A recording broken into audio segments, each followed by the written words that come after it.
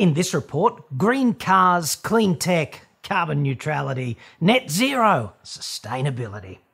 That's right. Let us deconstruct the latest generation of 2022 green automotive marketing bullshit and maybe, just maybe, get a little bit more scientifically literate in the process.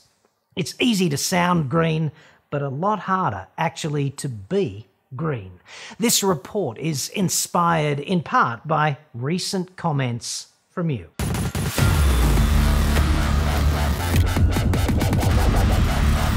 I'm John Cadogan from AutoExpert.com.au and I get new cars cheap for buyers here in Australia. Website for that, obviously, or you can just click the card that's... Is it? Up there now. Dude, it's not green. It doesn't even purport to be sustainable. So I guess that's honest. And just quickly, before we kick Electric Volvo in the nuts once again, I'd like to thank you sincerely for your interest in my recent collaboration with independent journo legend from Australia, Michael West. The response to that recent two-parter here and over on the West Report has been both outstanding and humbling. Links in the description to both of those if you've not yet seen them, and thank you sincerely. We might do it again, and just so you know, my cunning plan for 2022 is to get more guests here in the Fat Cave, have real conversations with interesting dudes and dudettes, and also do a bit more practical hands-on stuff with automotive applications. The better for you, perhaps, to become a proper madman of metallurgical mayhem, even if you're a chick. Chicks love that stuff, especially when they can weld and hubby can't, because he's, you know, a politician or a PR person. Now, last week, you might recall the Chinese electric Volvo dudes at Polestar dropped the neutrality bomb on Australia after driving a Polestar 2 across the Nullarbor and recharging using a chip-fat-powered diesel generator named Biofuel. Located on the bumfuck meridian, the arbitrary line of longitude separating East Bumfuck from West Bumfuck, passing right through the centre of Kaiguna Station. Here's what they said about that. To turn a waste product into a CO2 neutral charging solution which connects Australian EV owners from the east with the west is the sort of ingenuity that has led to so many Australian innovations. Sammy J there could have been a rapper, I suppose, but instead chose the more conservative option and became managing director of Chinese Electro Swede Australia. Apparently, they really do believe that crap. Biofuel extracts energy from waste oil using a generator, but is an entirely net zero exercise with no incremental impact on the environment. The vegetable oil for the fryers comes from seed crops such as canola and sunflower, which absorb CO2 and sunlight, and the CO2 produced to power the charge system is the equivalent to CO2 absorbed. Quote, an entirely net zero exercise with no incremental environmental impact because CO2 is plant food and we're just giving it back. Paraphrasing the last bit, obviously. I've already done a report detailing the incredible amount of additional CO2 involved in getting a crop actually sown and harvested and processed into an industrial agriculture consumer product such as cooking oil. I'll put a link up there so you can catch up, just or not. The reason they can get away with saying bullshit like this is the average person in this country is a scientifically illiterate muppet. Personal opinion. Because here in Australia, it is disgracefully cool to be dumb. And that's got to change if we want to take effective climate action or climb out of this position we're in as a global laughingstock, let's not forget.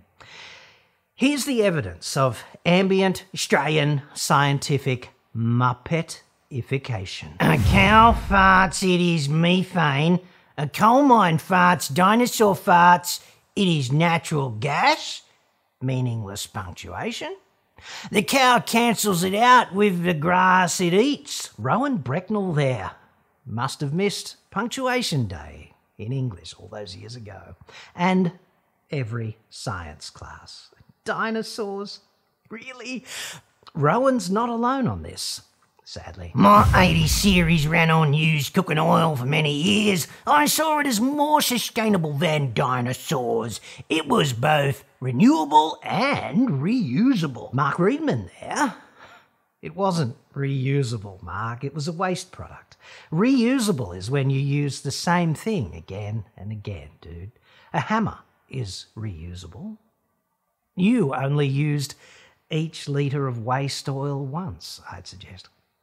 And dinosaurs, again. Dude, hydrocarbons are in fact produced by layers of dead plant matter, pressed and cooked in specific geological conditions over millions of years. Plants, dude, not dinosaurs. Hydrocarbons, coal, oil, natural gas, are literally nature's carbon capture system. Not dead dinosaurs. Sorry. That would be far more attractive. It's a better story. It's just not true. The reason we're in trouble is the rapid liberation of all that captured carbon. That's scientifically certain at this point. Vegetable oil is certainly renewable, but not carbon neutral because of the tremendous input energy on the industrial side of the equation. So there's that. Unfortunately, even this is arguable, apparently. If waste oil being used, isn't there a benefit? Because the initial inputs, i.e. CO2, involved in manufacture of the cooking oil has already been expended. They are simply repurposing a waste product as I see it, so where does any additional CO2 inputs come into the picture other than burning the oil? Either way, it's not my idea of a greener future for the motor industry, that's for sure. Kevin Blythe there. Kevy. Blythe. A couple of problems with that, dude. For starters, it's a very selective way of looking at the problem. It's the way the mafia often does business. Like, we can allocate the CO2 involved in getting chip fat to the bumfuck Meridian, to the truckie who buys the chips. Yes, because obviously chips are essential. And let's face it, there's nothing a 130-kilo pre-diabetic middle-aged man with a mullet, nothing he needs more if he's planning on sitting on his ass for the next 30 hours piloting a friggin' B-double to Sydney. There's nothing a dude like that needs more than a 5-gallon bucket of salt-encrusted potato soaked for minutes upon minutes endlessly in canola oil at 200 degrees C. In this novel mafia CO2 accounting system, the user of the primary product pays protection to the alleged green user of the alleged green waste. Classic protection racket. This is green virtue done by a team of consultants who recently worked on PR for Wonderbra. It neatly frees up the virtue, right, for the Polestar 2 or other EV owner who is hell-bent on crossing the nation in the least suitable vehicle of all time for such an activity. Okie dokie. To say nothing of the fact that this mafia protection method of CO2 attribution allows some very dirty processes indeed to become cloaked in the greenest of virtue, provided their downstream quote-unquote waste product can be burnt or otherwise submitted to kermitification for the mass market muppets out there. Like, let us recycle the aluminium containers for all of those old EV batteries eventually down the track. That's sustainable. Recycling aluminium. Who cares about the lithium hexafluorophosphate in the landfill? We're doing the right thing in recycling. Here's the second problem, dude. Even if you mafia manage the CO2 and that's okay, how the fuck exactly is burning the chip fat to recharge an EV an example of net CO2 neutrality? This is specifically the question posed by Kevy Blythe just a moment ago. And here's the answer, right? And the thing that gets me about this, I'm just shocked that more people do not see this off the bat. For starters, someone has had to manufacture a diesel generator for this to happen, like a full-on diesel engine connected to a generator packed inside a steel box, powering, insofar as I can tell, a 50 kilowatt DC fast charger. So a company, presumably in China, has had to cast the block on the head and do all of the sundry machining and the assembly and supply all of the additional components, the copper for the generator, etc., the chain that connects the camshaft and the crankshaft itself, and the camshaft and the valves and the springs and all of those doohickeys, right, the bearings. All of those materials, they needed to be mined, let's not forget, and they needed to be transported and subjected to numerous processes along the way, and we needed to cut down a bunch of trees for the friggin' plywood to make the box to ship it in, and the unit itself had to be shipped all the way to Australia, because we make fuck all here, of course, just saying, and then it had to be transported to the bumfuck Meridian and placed on a concrete footing, CO2, and that generator needs regular servicing, right? Filters, lubricating oil, etc., coolant, daily checks of essential fluids, CO2, and, of course, it emits particles and oxides of nitrogen because combustion. The underlying reason for charging it this way, right, for doing this with biofuel, because it was cheaper than a solar array or a fuel cell with an electrolyser on site. So this was an economic decision, right, not a green one. Of course, the Kaiguna Roadhouse is the corner penthouse of Nowhere Central. I've been there once. I wrote the shortest book on earth during my brief stay. Things to see and do at the Kaiguna Roadhouse. Goes without saying that this place is off the grid, literally off the electricity grid. There are no wires on the air highway outside, right? So Kaiguna runs on diesel, like literally runs on diesel. That is how the lights remain on, and the chip fat gets hot enough to make the potato even unhealthier. Therefore, the greenest thing to do with the chip fat, right, would be, obviously, to run it through the existing diesel generators that keep the friggin' lights on. If it's good enough for the PricewaterhouseCoopers head office in London, right? But it's not as easy to green virtue signal doing that, is it? Bumfuck Meridian dilutes its dependency on diesel. As headlines go, it's just not as sexy as an electric Volvo crossing the Nullarbor with a vomit bag at the ready. Pioneering spirit. That sound you can hear now above your dry retching into a paper bag is actual pioneer Edward John Eyre spinning in his frigging grave. It also goes without saying that the waste chip fat needs friggin' processing before you can just tip it into biofuel, doesn't it? They probably use, to achieve this, a combination of filtration and sedimentation, which means at least a few tanks and filters and a dude to do the dirty work. Chip fat man, just like Iron Man, only in a suit. Green suit, obviously, but made entirely of arterial plaque. Chip fat man turns a waste product into fuel. Some superpower. I don't understand why Hollywood hasn't snapped this one up.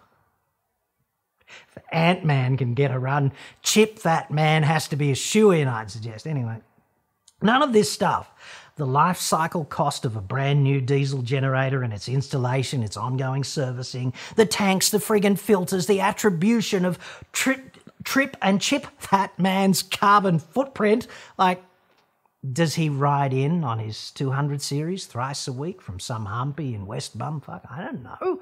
But he's got to get there somehow. It's not magic. These are just some of the, quote, additional CO2 inputs that Kevy B from earlier just cannot see. The Polestar 2 Long Ranger, okay, it's got a net 72 kilowatt hour battery. So let's say that you arrive at the border between East and West Bumfuck with 12 kilowatt hours remaining on the clock, and you just plug into biofuel. You are in the market for 60 kilowatt hours of energy in the battery, so you can make it further west or something. So just to put this in perspective, okay, I'm going to work backwards and I'm going to make a few fairly standard industry assumptions, right? You can jot these down if you want, and you can check my work using the calculator on your phone.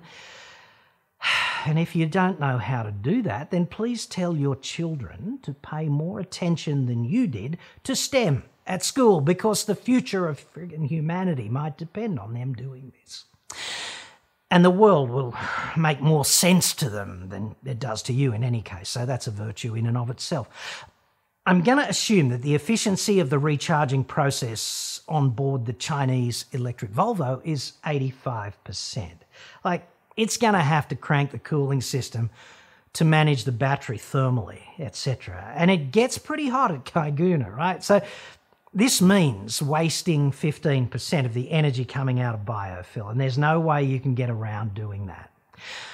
I'm going to assume that the generator powering biofuel is like 90% efficient. That's pretty standard. So it's losing 10% of the energy that comes out of the crankshaft on the internal combustion engine. I'm going to assume that the internal combustion engine is running with about 35% efficiency. That'd be pretty generous.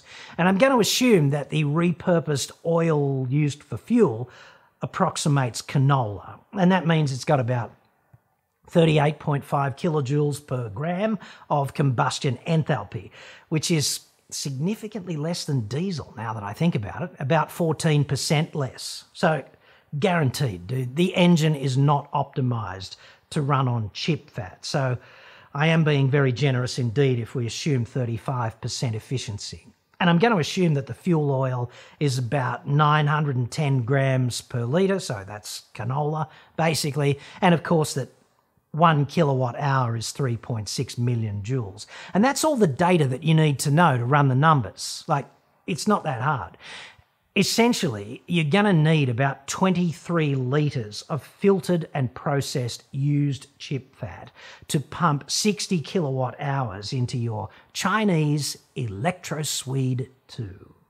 So if you're running this operation, you'd have to have a bunch of fuel ready to go on site, like stockpiled, and a bunch more in production, allowing the sediment to fall out, etc., which probably takes some time. And of course, you're going to need regular human input from Marvel's next friggin' superhero. And you'd probably have to treat it in some way to prevent algae from growing in it when you stockpile it, and you'd have to separate the water out, etc. Plus, there's clearly a point at which the capacity to supply electrons as EV numbers grow is limited by the transient population's need to develop frigging atherosclerosis. And it would not take a great many EV adventurers lapping the map or something to reach that point of saturation, which is probably the most appropriate term for that. Like, 2 EVs a day is roughly 50 litres of waste oil that you need, and that's a shit ton of chips, I'd suggest. And then what are you going to do, right? Like, here's John's book, dude. Enjoy your friggin' stay. And finally, perhaps I should point out, just for completeness, having been a consultant for hire by the automotive industry many years ago and having driven across the friggin' Nullarbor in exactly this role for a different car maker, here's what happens at the end of this kind of PR stunt, typically. The vehicle you use for your stunt and the support vehicle which followed it but does not appear in the shots, basically because it's there in case the primary vehicle shits itself, well, both those vehicles go on a truck.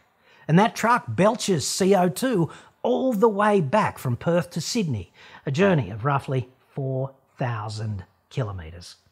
Said truck probably even stops at the bumfuck meridian so that the driver can jam 10 kilos of fried potato down his pie hole just to make sure that he doesn't succumb to hypoglycemia or scurvy while crossing the continent on the long trip east.